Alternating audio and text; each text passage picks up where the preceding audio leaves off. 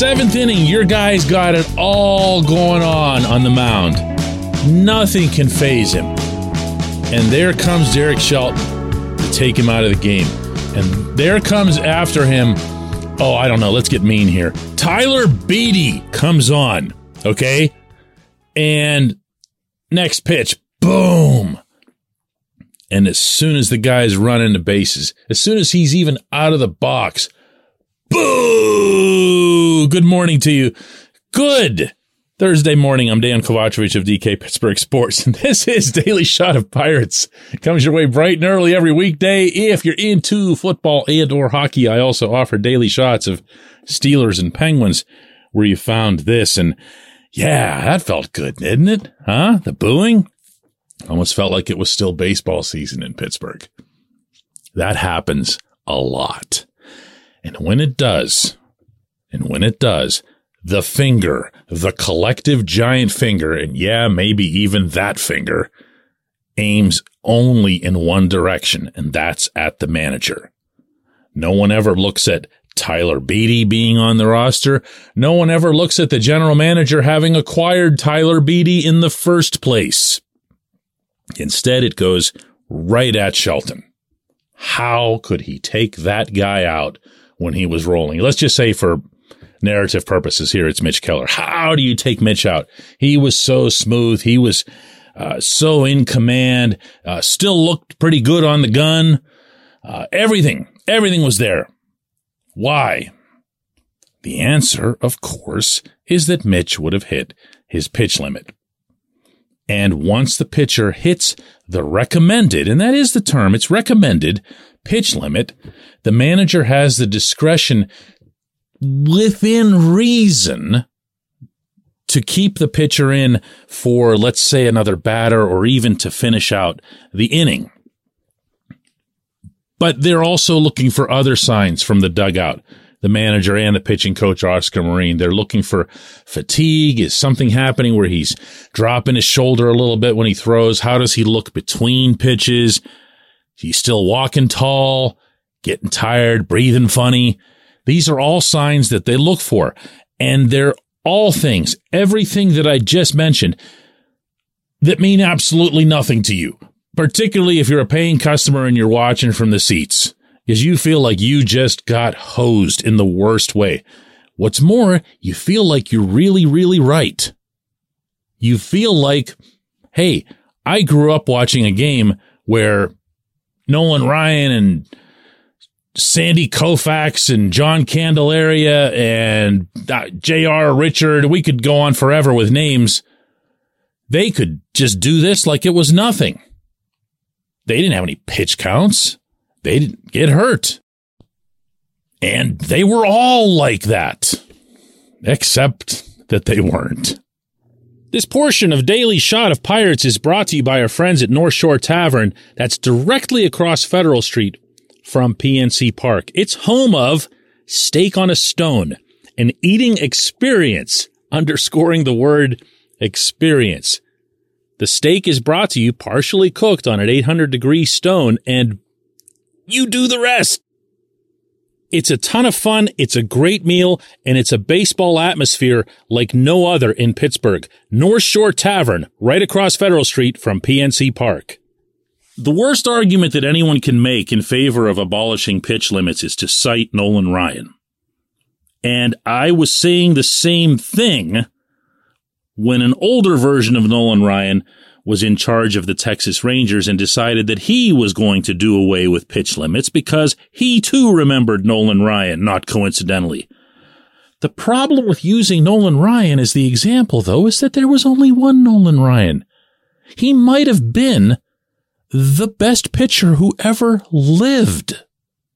How do you set your bar for the industry way up there? Ryan could throw harder than anybody else. He could command a mound with more of an intimidation factor than anyone else, with all due respect to Bob Gibson, Randy Johnson, and all kinds of others who were in this category. Ryan was out there to beat you. And If you ask Robin Ventura, he also was out there to beat you up. This is not where the bar goes. He was the greatest. So stop using him as an example. Actually, you know who out of those pitchers you could use as an example? Yeah, Koufax. Why? Career ended early. But that one never comes up. At least not in this specific context, because it can't. Baseball was robbed of a lot of years of additional greatness from Koufax. Oh, and one other thing has happened since all of those guys were pitching. Well, two other things, actually. One, everybody throws a whole lot harder now. The human body has evolved, even in that short time period, when it comes to professional sports. The players, humans, are all bigger, but especially the athletes. You don't have the freakish outliers, the small guys like an Elroy Face, Harvey Haddix. They're all walking out there as giants. And how many pitchers do you see now who can't hit 95, 96 on the gun? Whereas even just a handful of years ago, it was seen as some pretty significant thing. Now it's just, there's a guy throwing hard. Yep, that's what they do. They throw hard. Dave Littlefield once shared a great way of wording this with me a long time ago. Obviously, it's been a while since he's been the GM. He said that pitching is basically the human body doing something that the human body is not supposed to do at this stage of our evolution. And that's very, very accurate. Anybody who's in the medical field who works with baseball players will tell you that the human body should not be throwing overhand. We don't have the muscles and the ligaments and the strength that's needed in some of those to make that happen by throwing the ball overhand 100 times, 110 times, whatever it might be. Obviously, we're going to be better at it when we're younger. We're better at everything when we're younger. But it takes a toll. Another medical professional who's worked with the Pirates for years told me that he never wants to open a shoulder that didn't have significant damage in it. Never once saw an MRI of a shoulder that didn't have some damage in it. Everything that you're doing out there is damage. To your shoulder, to your elbow. No one's out there clean, not even Nolan Ryan. As such, and there have been extensive studies about this, to say the least, they have at least some gauge for how to manage pitch counts, throws, tosses, in between starts.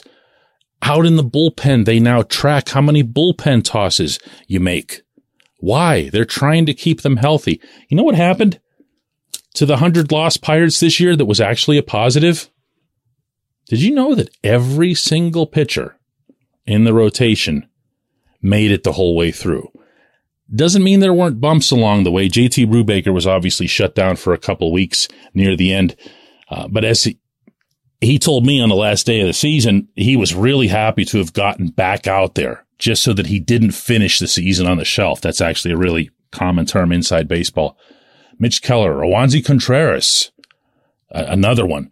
I wasn't wild about everything related to the way they managed him, but he got through it healthy. If they don't get through it healthy, guess what the criticism is of the Pirates? Yeah, right? Can't win. When we come back, J1Q.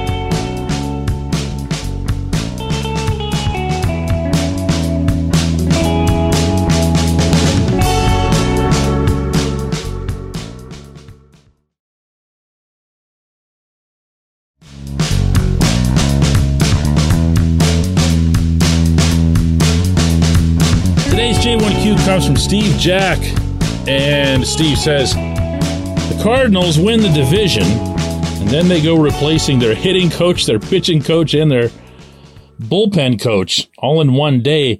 The Pirates feel like their staff is simply too good to upgrade after that season. Well, that's why the Cardinals are who they are. For anybody who missed that news yesterday, Steve's not exaggerating. That actually happened. Hitting coach, pitching coach, bullpen coach. Poof. after winning the division. Why? Because the Cardinals haven't set their bar, as long as I'm referring repeatedly to bars today, at winning the division. They didn't feel like they were able to max out on all of their talent, whether it was on the mound or at the plate, and they made some changes. They made some significant changes under Ollie Marmol. And by the way, after this, Marmol shouldn't exactly feel all that comfortable. When you get everybody underneath you fired, all eyes are on you after that. The Pirates, how do I put this? I want to lay this all out here so that I'm being as fair as possible. If you go back to the 2021 season and you flip on any one of these Daily Shot of Pirates episodes, you'll hear me really piling on Marine. I did not like what I was seeing of the pitching. I didn't see any improvement from any individual in the rotation. And remember that pitching coaches, yeah, they're responsible for all of them, but the guys that they need to hit on more than any are the starters.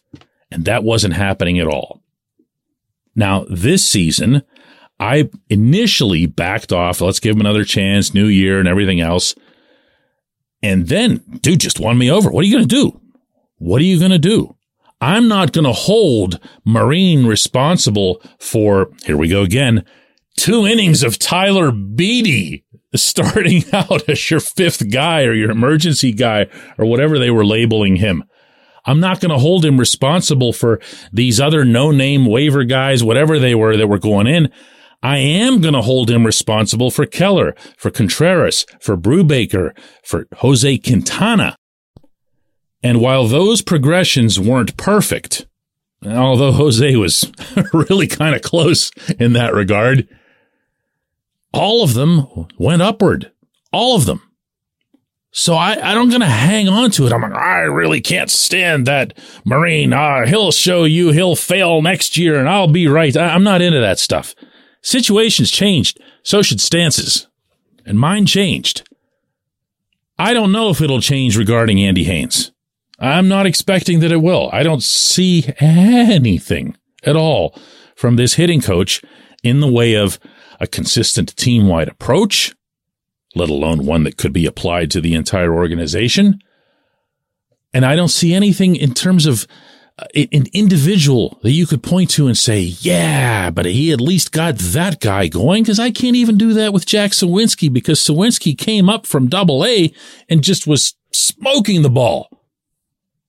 That's not something that you look at the major league hitting coach. If anything, the fact that Jack had to go back to the minors for a month was a strike against the major league hitting coach. Find a way to keep him here. Don't just punt all the time. But yeah, look, hey, when it comes to accountability, you will see stability with winning teams, but you'll also see a startling lack thereof when those winning teams disappoint. And in the Cardinals' case, they didn't even wait for that to happen. I appreciate the question. I appreciate everyone listening to Daily Shot of Pirates. We'll do one of these tomorrow. Finishing up this Myth series, by the way.